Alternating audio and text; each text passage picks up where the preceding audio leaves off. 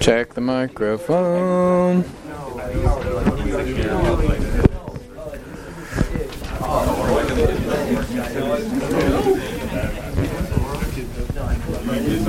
Dylan, you're doing a great job. Just an excellent stand-up job.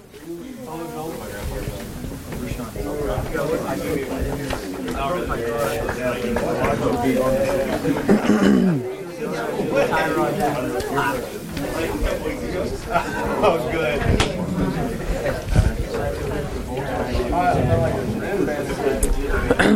Gavin, how many days do you have left of school for you personally? I think I have 12. You have some when you come back? You have some when you come back? When do you guys?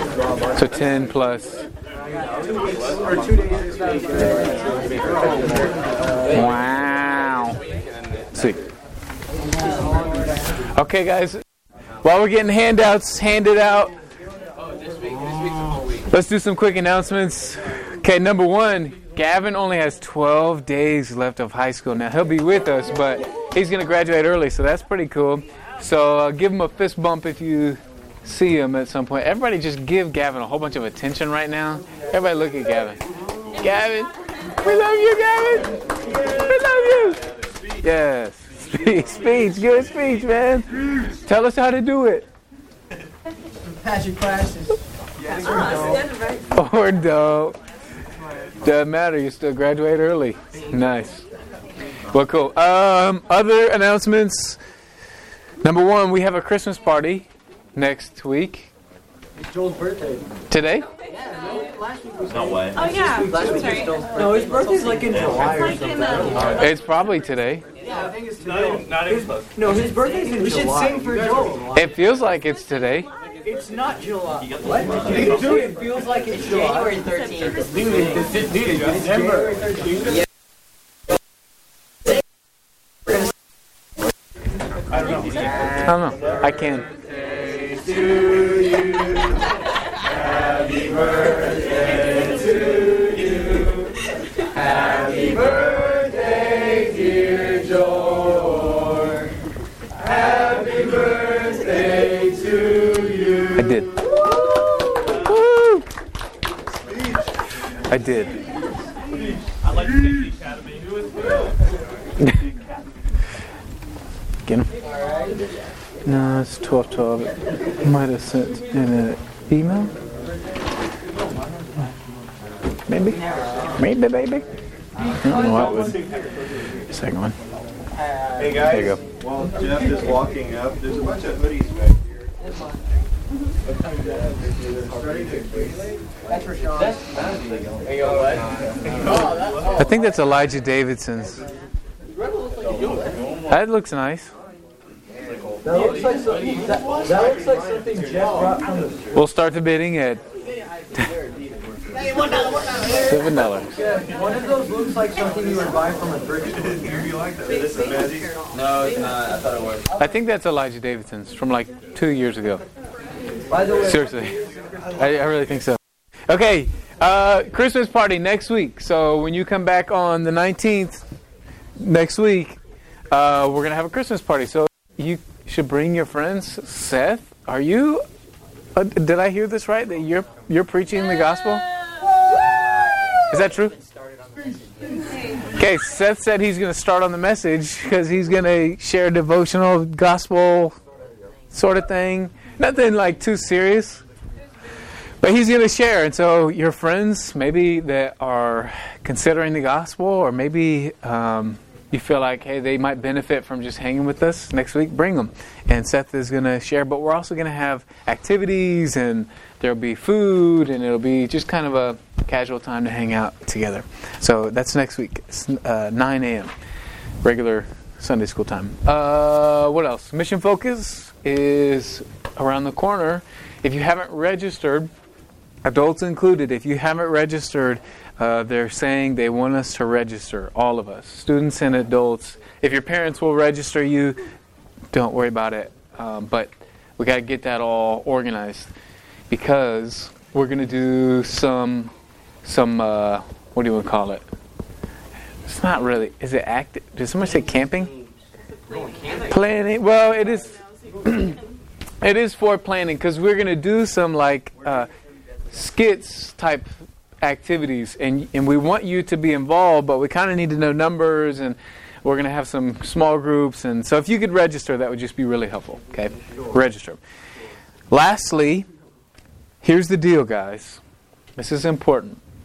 We are going, when the building down the street is done, we will likely, this is in preliminary discussion mode, but we will likely be able to use that space pretty often, if not weekly. Our classes will be down the street in the Meyer building, the new building. We will get to use the new building. Does that make sense?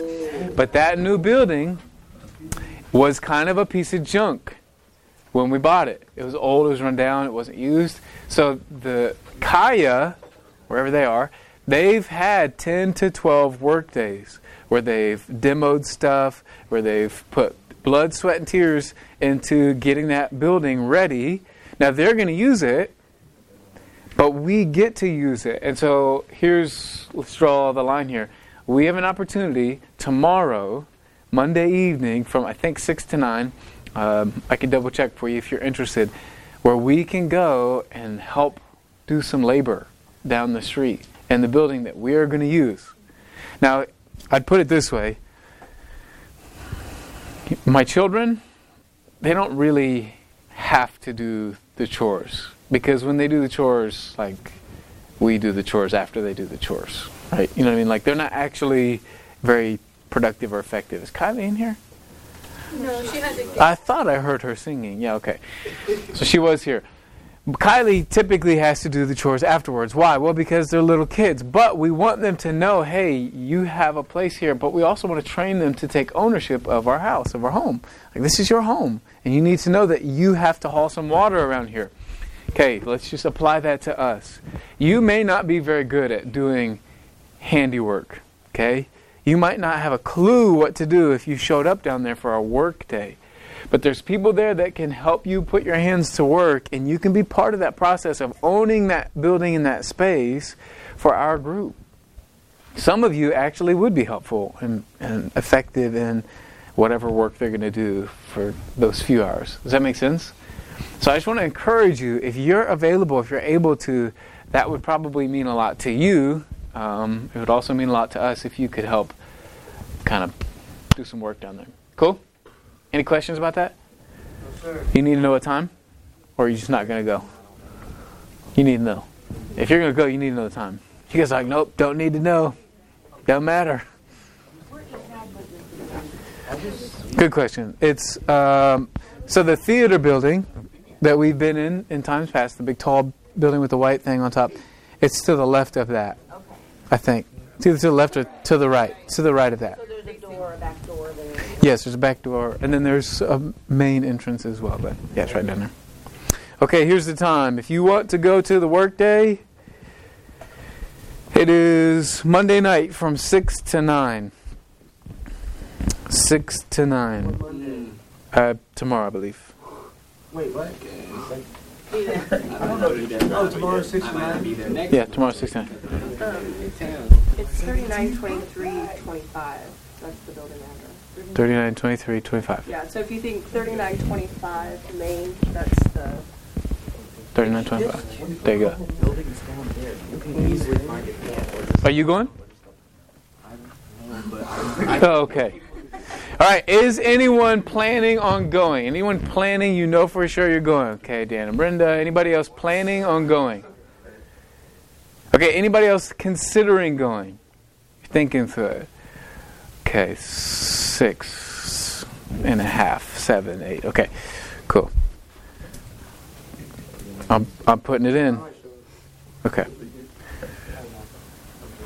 Because I was really considering it. I'm just considering it. It was planned, but now it's... All right. I got you in. You're committed.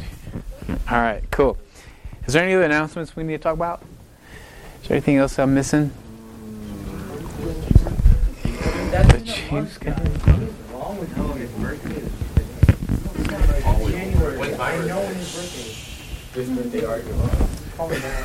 Okay. Do we need a seating chart in here? All right, let's get started. So here's the deal. Today we're going to continue the Foundations 2 study, and we're going to stage 3 of the 7 stages to spiritual growth. Now, I will tell you up front, we're going to be preach heavy today. If we have time at the end to just stop and have fellowship and response and that kind of thing, we will. But we may fill up all of the minutes talking about stage 3, this first part of stage 3 today. Does that make sense? So that's not an invitation to just check out because it's going to be really long and boring to you. That's an invitation to engage and to get something from this morning.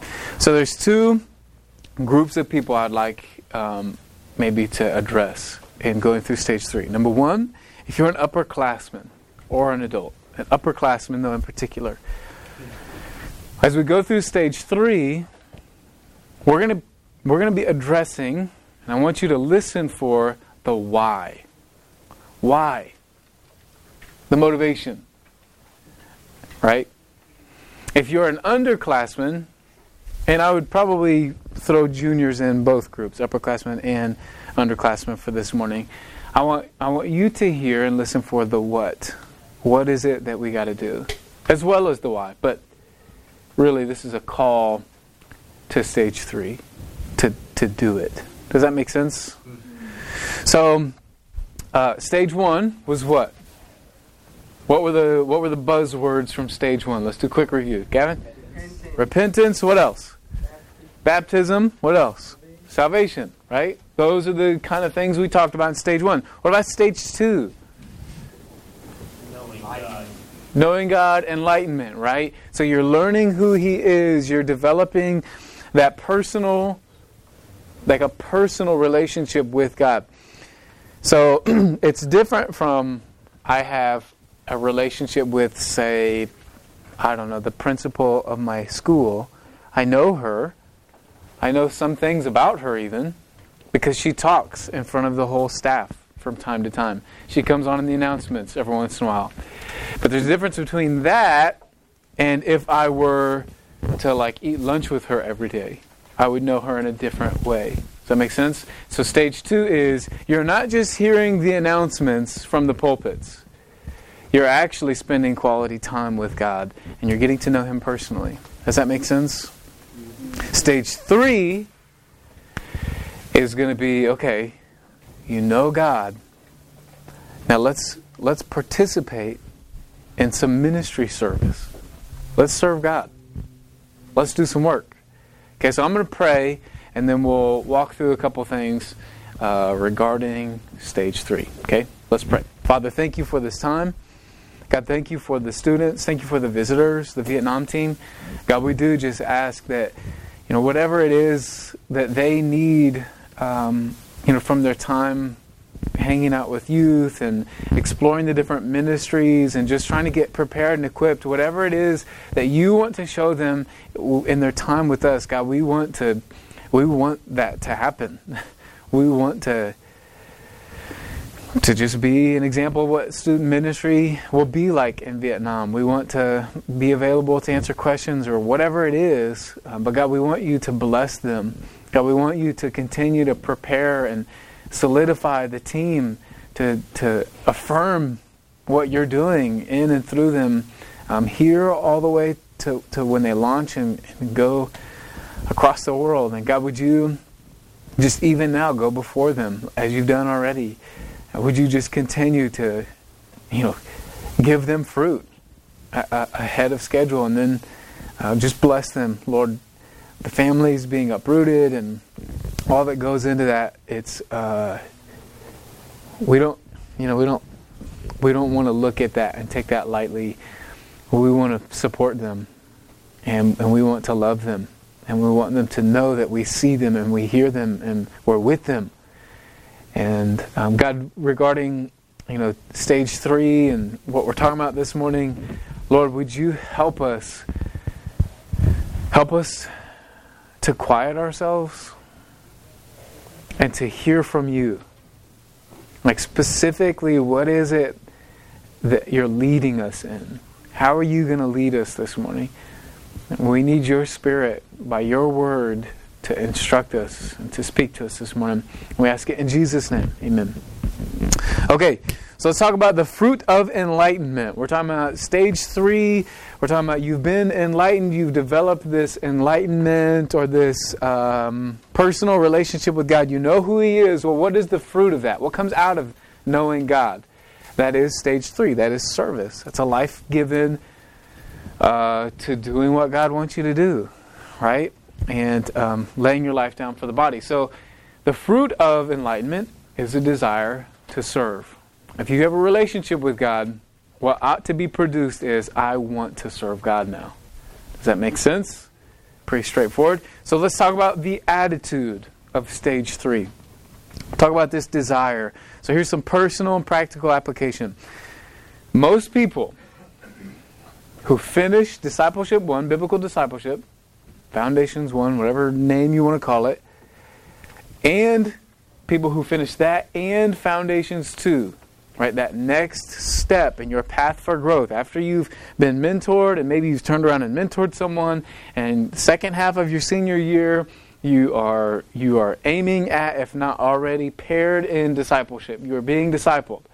And then you've taken a year to be discipled, and somewhere along the way you've had discussions about plugging into Foundations 2, Discipleship 2, and LFBI is in front of you. Okay, people who finish Discipleship 1 and 2, they typically stick around. They stick around and they stay involved in ministry. They don't just wander off and do their own thing, living their own life. Well, why? Why is that? Why would someone who goes through that process, who submits to that training and that learning, to that service, why would they stick around and keep serving? Because once you realize who Jesus Christ is, once you see Him for who He truly is, what else is there? What is better than that? So I could propose to you this morning that if you don't see that there is nothing else for you rest of your life, if you don't see that there's nothing else that will satisfy, that will fulfill, that will keep you encouraged, that will give you love, joy, peace, there's nothing. If you don't see that there's nothing else in this life for you, it might be because you haven't seen Jesus for who He is. Now, you might be saved, but you might not have a stage 2 established relationship personally with the Creator. Does that make sense? But if you get through that and to that, man, there is nothing else. And there's a resolve that comes there. Most people who get to that place, they're resolved. There's nothing else. Right? Well, that's because we want to serve a person. It's not that we want to fulfill a job, right? It's not that we want to accomplish a task in and of itself. It's because we want to work for the one who we work for. So it's like a coach, right? Any good coach in any sport, or it's like a conductor even of music group. You might have some internal motivation where you want to do well for your team, for your whatever. Okay, but when you have a leader who's organizing, who's instructing, who's teaching, and you know that they care for you, and you know that they're in it to win it for you, and they love you, and they'll take care of you, and they want to see you grow, well, what does that do to you? That makes you want to grow. Right? You want to perform even for them. Like you want to get better. That coach gets the most out of his players. Does that make sense? Okay. Well, God is the same way. He's the best coach in the world. He's the best conductor. He's the best Lord. He's the best boss in the world. If we see Him that way, man, I want to do well. Okay, the ministry is a privilege. It's a privilege to get to do it. And there's even payment for your service. Did you know that? Did you know if you serve the Lord, you get paid? Did you know that? Oh yeah, I did. Okay, think about it. Do you deserve to get paid for your service? No, we don't deserve that. I mean, our service is like, we're like children doing chores around the house. It's like semi-effective. You know, it's like the thought is cute, it's endearing, but what are we really accomplishing? I don't know. I know that the Lord is using us, but here's the reality. We will get an allowance at the judgment seat of Christ. But here's something that you need to understand. Your service in ministry is not for the allowance, right? It's not for the payment. It's a privilege. You get to do it. But I tell you, it is about the partnership that you get with Christ. So here, check this out. 2 Corinthians chapter 6, verse 1 says, we then here's what we are. Workers together with Him. Beseech you also that ye receive not the grace of God in vain. Right? We get to work with Christ. The service, the ministry service that we get to participate in is that with God. Does that make sense? So here's how that gets some perspective. When ministry gets hard. Okay, if ministry is easy, if you're doing fun stuff, Christ is with me or without me, it's whatever, I'm doing a fun thing. Okay, but how about when ministry is hard? How about when you have to do the same thing over and over and over, week after week after week after week after week, for years and years and years and years? How about when you don't get noticed? How about when you don't get appreciation? How about when someone in your ministry team or someone above you or below you offends you? How about when ministry actually isn't glamorous and it's quite frankly pretty awful feeling? How about then? Well, then Christ is with me, it means a lot. Because ministry, I can tell you from personal experience, ministry can feel very lonely. Now, I know I'm not alone. Kylie's always there. The ministry team is always there. You guys are always here. Like, there's love. But honestly, there's times where I feel really lonely in ministry. For whatever reason. I don't know. And if we miss it, Christ is with us, we'll get real depressed. We'll get real miserable. Because we're serving in ministry. Even if for the right reasons. Does this make sense so far? Okay. So, like in a sporting event, ministry has hard times. There's things that are inconvenient. There's things that are difficult. Even with Christ by your side. Even if I know He's there, it can still be hard. That's why Paul says in 1 Corinthians chapter 15, verse 58, he says, therefore, my beloved brethren, here's what we need to be. Be ye steadfast, unmovable, always abounding in the work of the Lord. For as much as ye know that your labor is not in vain in the Lord. So there's two thoughts for us. Key thought number one. We get to serve God. Don't ever see that in any. You don't have to. It is not something where we're forcing you to do that. I'm not forced to serve God, and neither are you. No one here at this church will say, you have to, otherwise you'll lose your salvation. You have to, otherwise you're worthless. That's not gonna happen. That won't be said. Because we have to understand, dude, we get to. We get to serve Him. And He's great. Okay, but here's your key application of that. God is good, and we get to serve Him, and God is enough for hard, arduous, discouraging seasons of ministry. When it gets hard, when we get to serve God and things kind of suck, maybe you get called to go across the world. Bet you I know at least one feeling they're going to have. Bet you they're going to feel lonely. Even though they've got a team, and even though they know that we love them and all that, when the Vietnam team goes to Vietnam, just like the Boston team when they went to Boston, there's going to be seasons where they feel lonely and bad and low.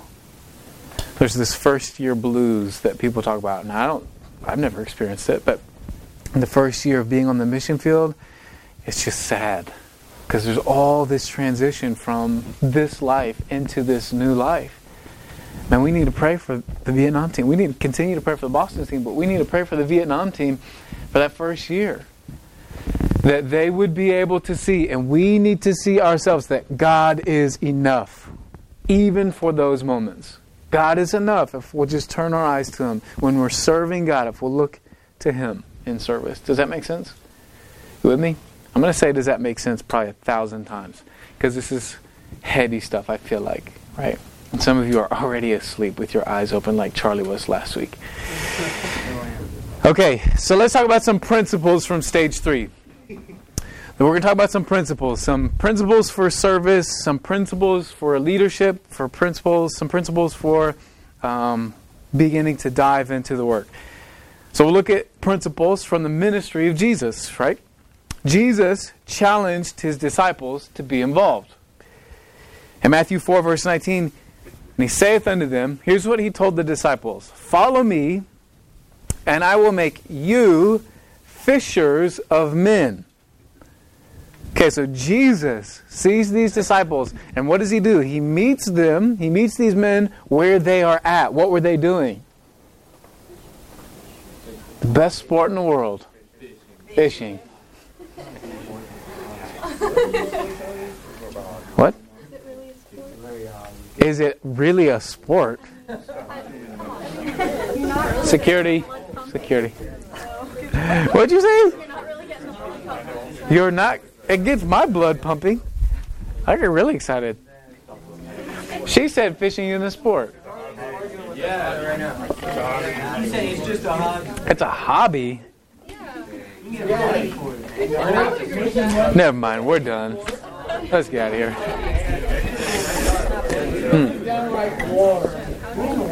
Okay, so these men, these disciples, these guys, they're fishing, and what Jesus does is he relates them to the ministry. They are fishing. And he says, I'm going to make you fishers of men. He says, look, I'm going to connect you with the ministry. Look at this. You see who you are? Well, I'm going to apply you to the ministry. Does that make sense? He's connecting their lives to the mission, little by little, but he's involving them. He wants them to be involved in the ministry. How? Being fishers of men. You're gonna actually, I know it's exciting to catch a fish. It's even more exciting to catch a soul, to win a soul. Does that make sense? Okay, he also says in John chapter 4, verse 34 through 38, here's what he says. It's not in your notes, so you have to listen to me here. It says, Jesus saith unto them, my meat is to do the will of him that sent me, and to finish his work. Say not ye, he's asking a question here, there are yet 4 months, and then cometh harvest? Like, don't you say that in 4 months the harvest is coming? He says, behold, I say unto you, lift up your eyes and look on the fields, for they are white already to harvest. And he that reapeth receiveth wages, and gathereth the fruit unto life eternal, that both he that soweth and he that reapeth may rejoice together. And herein is that saying true, one soweth and another reapeth. I sent you to reap that whereon ye bestowed no labor. Other men labored, and ye are entered into their labors. So what are we talking about? Jesus meets these men where they're at, and he says, hey, look at that. If you'll look at people, you'll see that they're ready.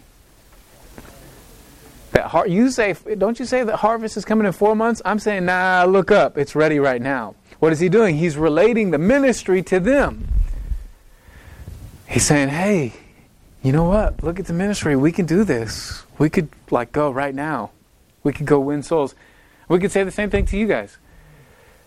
You go to your schools, and it's about time. The harvest is ready. And here's what I mean. Every single year that I've taught, I've noticed this. That at the beginning, it's kind of awkward. I don't know my students. The new students that I don't know, right? Kids in my class, I'm getting to know them. I'm learning who they are. We're talking. They're figuring me out. We're building trust, right? What is this dynamic? Okay, we've got to figure it out by, I don't know, maybe October, parent-teacher conferences. Then I'm really holding their feet to the fire, and we're like, do they hate me? Do they love me? What am I going to say to their parent? Okay, we get through that November into December. Now, they're squirming because break is on the move. And I have to get them to like, hey, guys, focus. And I've either made it or I haven't. They'll either respond because we have a relationship now, or they won't, and I've lost them. My 5th hour, I don't know, man. Don't think I got them. My 7th hour, I know I have them. And here's what I'm saying. You've built relationships now. You're comfortable with one another. The doors are going to begin flinging wide open for you to have gospel conversations because you have real connections with people. Does that make sense? If you'll look, if you'll just lift up your eyes, it's wide in the harvest. It's ready for you to just go speak. Second semester, we're going to see salvations. Kids are going to get saved in your schools. I mean, they are. There's one girl, if you could pray for a girl named Anna, she's considering the gospel. She's working through it. She's kind of fighting it a little bit. She's figuring it out. She's thinking about it. Right? But I think she's going to get saved. Because people are ready. Does that make sense? Okay, Jesus invites His disciples to participate. Well, here's your key. Ministry opportunities abound. They abound. There's so many. Not only at your schools and at your work and everywhere in your life, there are people who maybe you haven't been working on them for years, but the seed had been planted and the soil had been tilled and maybe it's been watered even, and now they're in your life and you have an open door and you can maybe even lead them to the Lord. But maybe it's not that. Maybe it's not evangelism at your school. Maybe you're like, I don't know if I can do that yet. Okay. There's a work day tomorrow. I can't do that. I have to work, or I don't know how to use a hammer. Okay. No problem. Somebody has to bring that coffee in here every week. And there's no rule that says it has to be the same person. Someone leads praise and worship in here. And Tegan and Joel and Seth and the other seniors, they're about to join. They're going to dip out of here pretty soon. And then it's Naomi and Rashawn. And a middle schooler. So, she'll be a freshman. That's great. We have 3 people in the praise band. I'm just saying, there's a lot of opportunity. There's a lot, and they're gonna be able to haul the water. It'll be great, and the coffee will get carried in, right? And the hospitality people will invite people, and the ministry will go on and on. But you absolutely, there is an opportunity. If you don't know what your part in service is, just ask. If you really want to plug in, there's literally tons of opportunity. Gavin and Mickey set up all the chairs and they print off my notes every Sunday. That's 2 different jobs. Hey, they'd probably sell you one. I mean, if you want something, if you want to haul the water with us, maybe it's in main service. Maybe it's not even just youth. That's perfect. Kidtown literally always needs people to help. Right? The cafe team. The connections counter team. Like, we could go on and on and on. They abound. Okay, so we aren't perfect. So, like, you say, hey, I want to do something. I may not be able to find the best fit for you. Someone in here may not be able to say, hey, you should do this, and it's the thing you're going to do for the next 5 years. We may not be able to find that. We're not perfect. We are, fallible. But we can get you into a situation where you are hauling water and you have some accountability. You're a part. We can give you a broom and we can say, this is your home. Does that make sense? We can give you some chores. And you will feel more a part if you're serving. Make sense? Okay. Let's keep going. Number 2, second principle, is that He taught those receiving spiritual food have a responsibility to pass it on. Those who receive spiritual food should give it to others. Okay, so Luke chapter 9, verse 12 through 17. Got a long passage here, so hang with me. You guys are doing great. It says, and when the day began to wear away, then came the 12 and said unto him, send the multitude away, that they may go into the towns and country round about, and lodge and get victuals. For we are here in a desert place. It's like, hey, the day's running out. Send these people to the Motel 6 so they can rest and get some food. But he, Jesus, said unto them, give ye them to eat. You feed them. And they said, we have no more but 5 loaves and 2 fishes, except we should go and buy meat for all this people. For they were about 5,000 men, right? And he said to his disciples, make them sit down by 50s in a company. They're like, we're going to have to go buy all this food if you want us to feed them. There's 5,000 men. There's women and children as well. And he says, sit them down by 50s. And they did so and made them all sit down. Then he, Jesus, took the 5 loaves and the 2 fishes, and looking up to heaven, he blessed them and brake. Here's what he did. And gave to the disciples to set before the multitude. And they did eat, and were all filled, and there was taken up of fragments that remained to them 12 baskets. Okay, were the disciples hungry? Were they just saying, hey, let's send all these people away so that they can eat? Maybe. I bet you they were probably thinking, hey, can we wrap this up so we can go to Jimmy John's? Like, I'm kind of hungry, you know what I mean? Like, can we get this show on the road? Okay. Jesus says, no, I want you to feed them. Not, I want to feed you. I want you to feed them. And what does he do? Jesus, he literally multiplies bread and fish. The Bible says it. It's true. That's not an illustration. That's not like some, illustration that Jesus gave. Jesus literally multiplied food because he's God and he can do that. And then he didn't just supernaturally Uber Eats all the food via the Holy Spirit to all the people. He gave it to you. And he said, here's the spiritual meat. I want you to take this and give it to others. Here, I want you to give this to others. I know you're hungry. I want you to give this to others. I'm giving to you, you give to them. Does that make sense? Here's the principle we learn. Giving is better than receiving. The principle of giving being better than receiving. He's teaching them that. Especially in regards to your service. Especially in regards to, man, you're learning something. If you learned something this morning, that's really great. I learned a lot from this study. This was refreshing and reminding for me.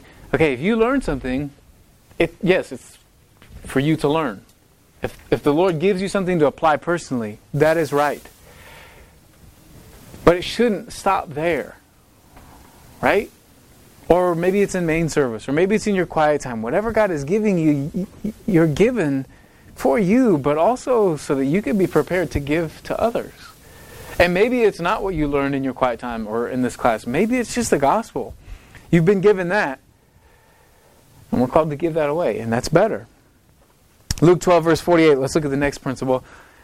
It says this, but he that know not and did commit things worthy of stripes shall be beaten with few stripes. So this guy does the bad thing and he didn't know any better, and so we're going to beat him just a little bit. Okay? For unto whomsoever much is given, of him shall be much required. And to whom men have committed much, of him they will ask the more. Okay, what? We're talking about if you're given a lot, then it is required of you what you do with that. To be responsible with what you do with that. Okay, so we're learning the principle of accountability. So, man, you go to a church, if you go to Midtown, you go to a church that's really teach heavy. It's teach heavy. Not to say that we're the smartest, we're not. Not to say that, we're the best, because we're not. But we teach a lot. You learn the Bible a lot. And if you paid attention for the last 7 years of your youth ministry, you know as much of the Bible, if not more, than a lot of pastors in this country. And why is that? Is it because you're really smart? No, we're not. Okay? And you're smart. Don't get me wrong. I'm not saying you're not smart. You are smart. But it's because that's the focus here. Okay, as a result of that, because you've been given a lot, guess what? You're responsible for that. That's not on accident. Your parents are here on purpose because God has them here. Or you're here on purpose because God has you here. And He thinks that you need to receive a lot of this so that what? So that you can give that to others. You're here on purpose. You're a part of this church on purpose. And that's the vision. That's the goal. It's to download as much Scripture to you as we can, to teach you, to train you, to equip you, so that you can turn around and go. It's not so that we can hold services and we can grow this class to be 100 people and we can have these big awesome parties and everyone wants to come here so that we can build this big pile of souls and just keep collecting and collecting, and it gets bigger because everyone's pleased and happy to be here. That's not part of it. We want to be accommodating and hospitable, sure. There's nothing wrong with having a lot of people. But the focus is, hey, you're getting a lot so you can turn around and give. Does that make sense? Much is required of you. I don't know if you knew that. But there's a lot that will be asked of you. Actually, your whole life is what God wants of you. He wants all of it. 1 Corinthians 4, verse 1 and 2 says, "Let a man so account of us as of the ministers of Christ and stewards of the mysteries of God." Here he says, "Moreover, it is required in stewards that a man be found faithful." Here's what you're called to be. Faithful. You're given a lot. What are you going to do with it? What are you going to do with the Word of God that's been given to you? What are you going to do with those Bible stories that your parents taught you when you were little? What are you going to do with those prayers that they prayed with you before bed? What are you going to do with that Kid Town education that you have? What are you going to do with the youth ministry experience of hearing expository preaching when most youth groups in our city are doing things way more fun than what we do? And I acknowledge that. And there's like a fraction of a percent of me that's sorry to you that we're not as exciting and cool. But what are you going to do with what you've been given? Are you going to be faithful? Or are you going to resent it and be bitter and begrudge that your experience in youth wasn't more tailored to what you wanted? Does that make sense? Are you going to just buy in and enjoy what God is giving you and see the vision? Be empowered and go. Give it. So here's a key thought. Disciples grow to a place of faithfulness and responsibility as they grow in their relationship with Christ and in service. This is stage 3. Okay? Disciples grow to a place of faithfulness. Okay, you don't just wake up and you're faithful. You have to fail to become faithful. Think about the disciples. Bro, think about Jesus is about to die. And he's like, all right, guys, hey, come with me to this garden. Can you guys pray? Let's watch them pray. They were real faithful, weren't they? They're like, okay, yeah. Sounds good. Dear Lord.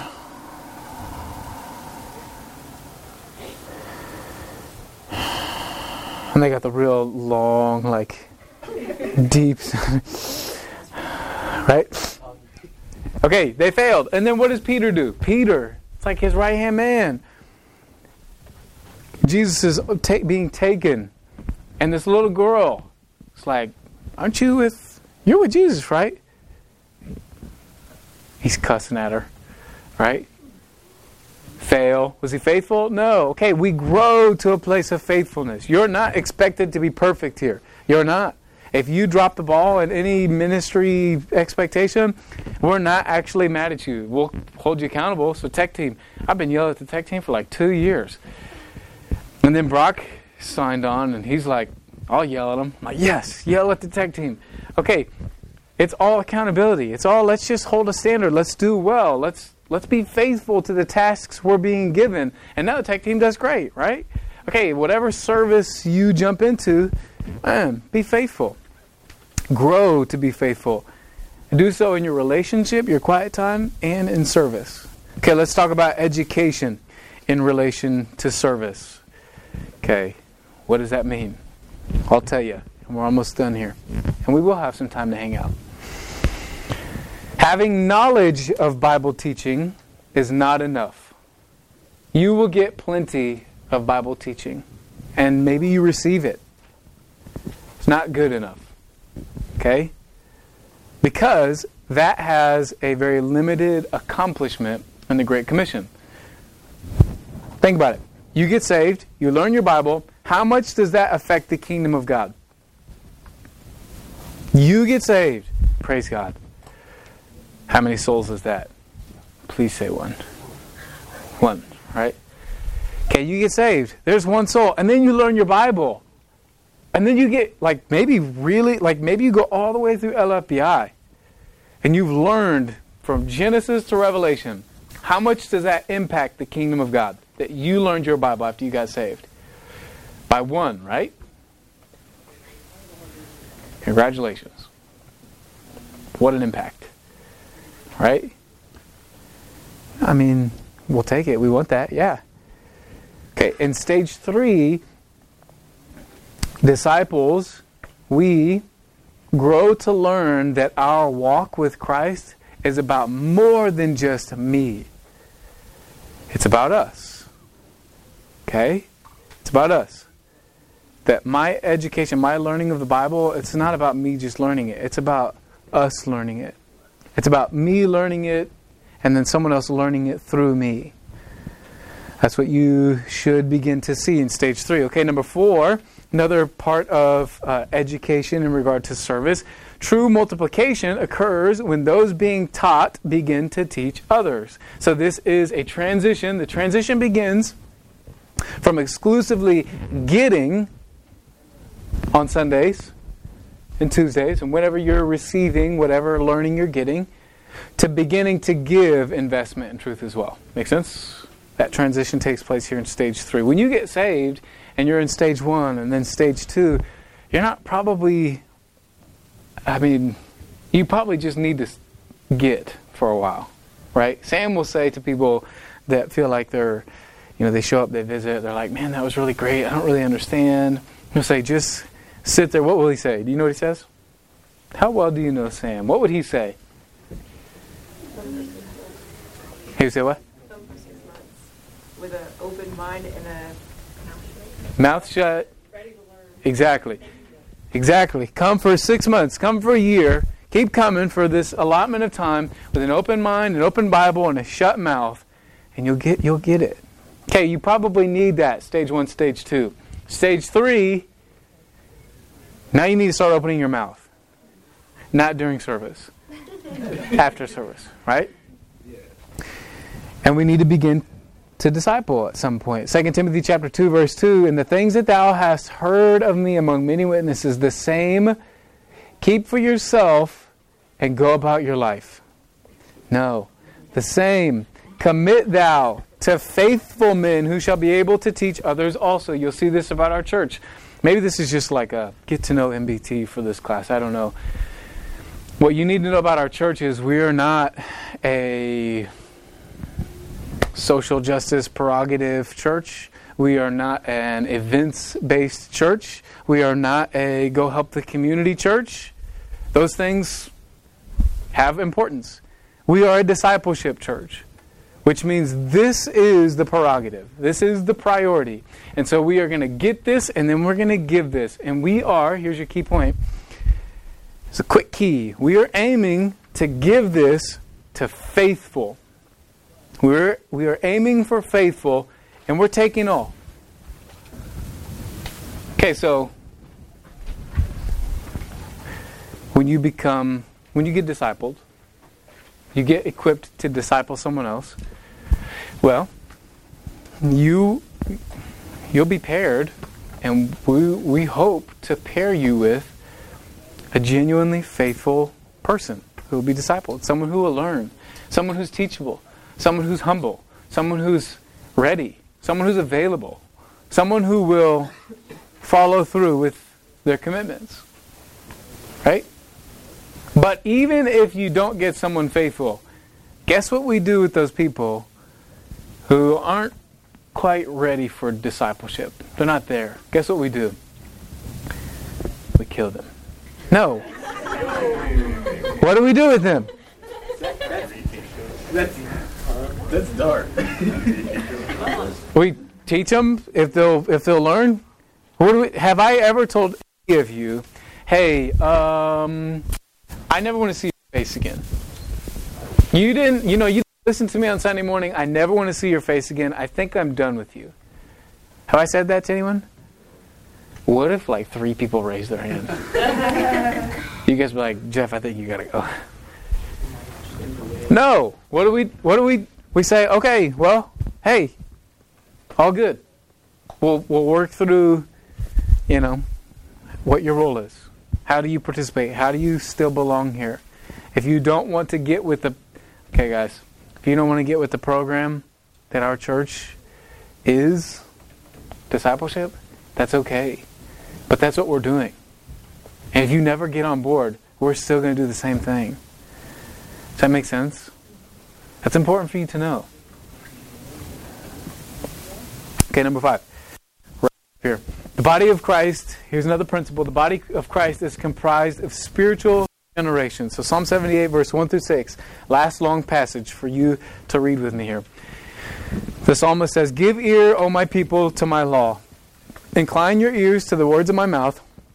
I will open my mouth in parable. I will utter dark sayings of old, which we have heard and known."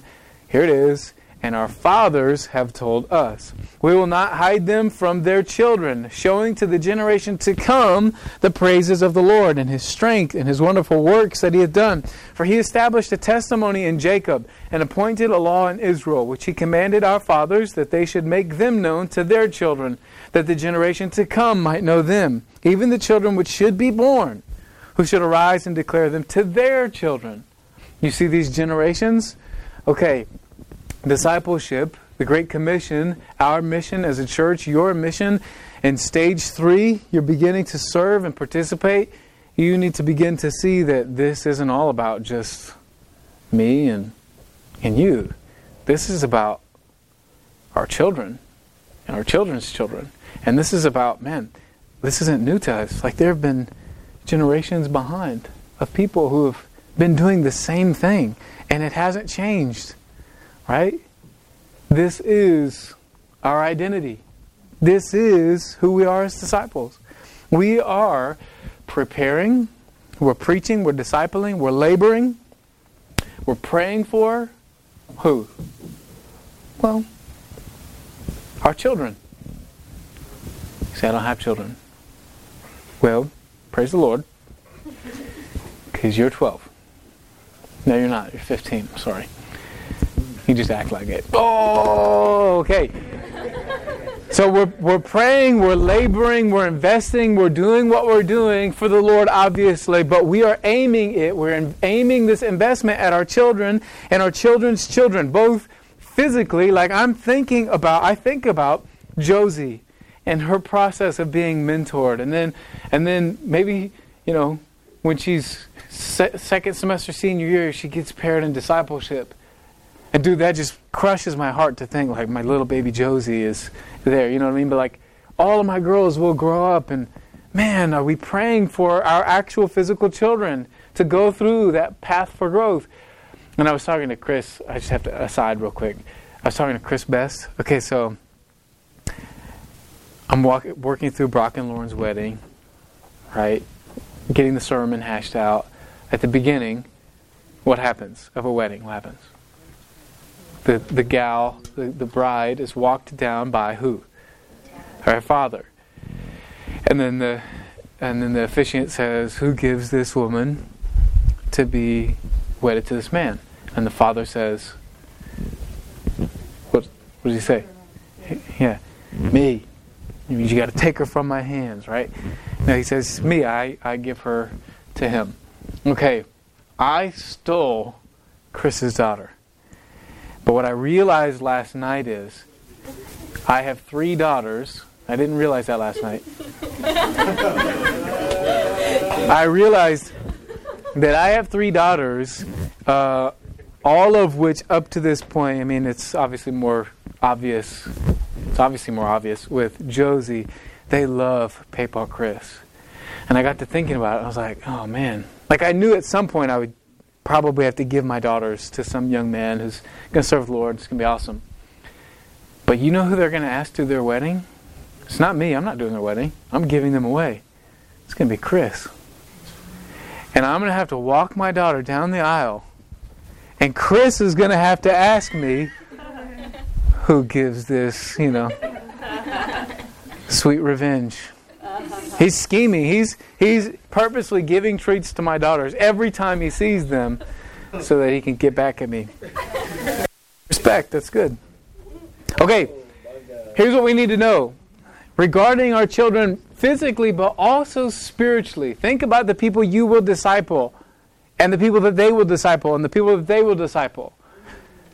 All right. The kingdom continues in two ways. It continues outwardly, presently, right now. The kingdom grows this way.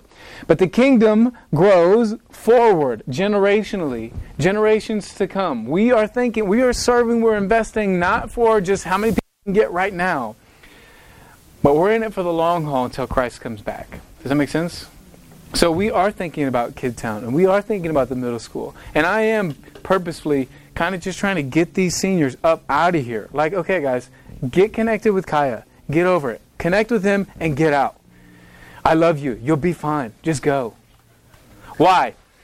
Because there's like 100 of you, and there's like just a couple handfuls of underclassmen that I don't even know, bro. I don't even know them. So could you guys like get out of the way? I don't know the middle schoolers hardly at all. Okay, we have to start thinking forward. Does that make sense? Okay, so juniors, sophomores, freshmen, need to think that way with me. Let's think about the people who are coming in. Let's begin to think about making investments into them. You know what I mean? And seniors, whatever. Right? Here's your key point. God's resources and His work are plenteous for every believer. There is more than enough to get the job done, and there's more than enough jobs to be done for us to participate in. Make sense? And then you've got some references to every man, every man, every man, every man. Here's an illustration I'll end with. How many of you have heard of the Moravians? Anybody heard of the Moravians? Okay. The adults. All right. Great. Okay, the Moravians in Germany, it's a community. It's a church community. They prayed for 100 years. They had prayer services for 100 years straight, nonstop, 24/7. We're praying. They said, we need God. And what happened as a result of that is a great missionary period developed around the world. Because they saw that, is there actually time for us to sleep? Or is the world dying and going to hell? Now, obviously, they slept. They did it in shifts, right? But the work is too big, and we're too small. So yeah, let's get to work, but let's get to praying.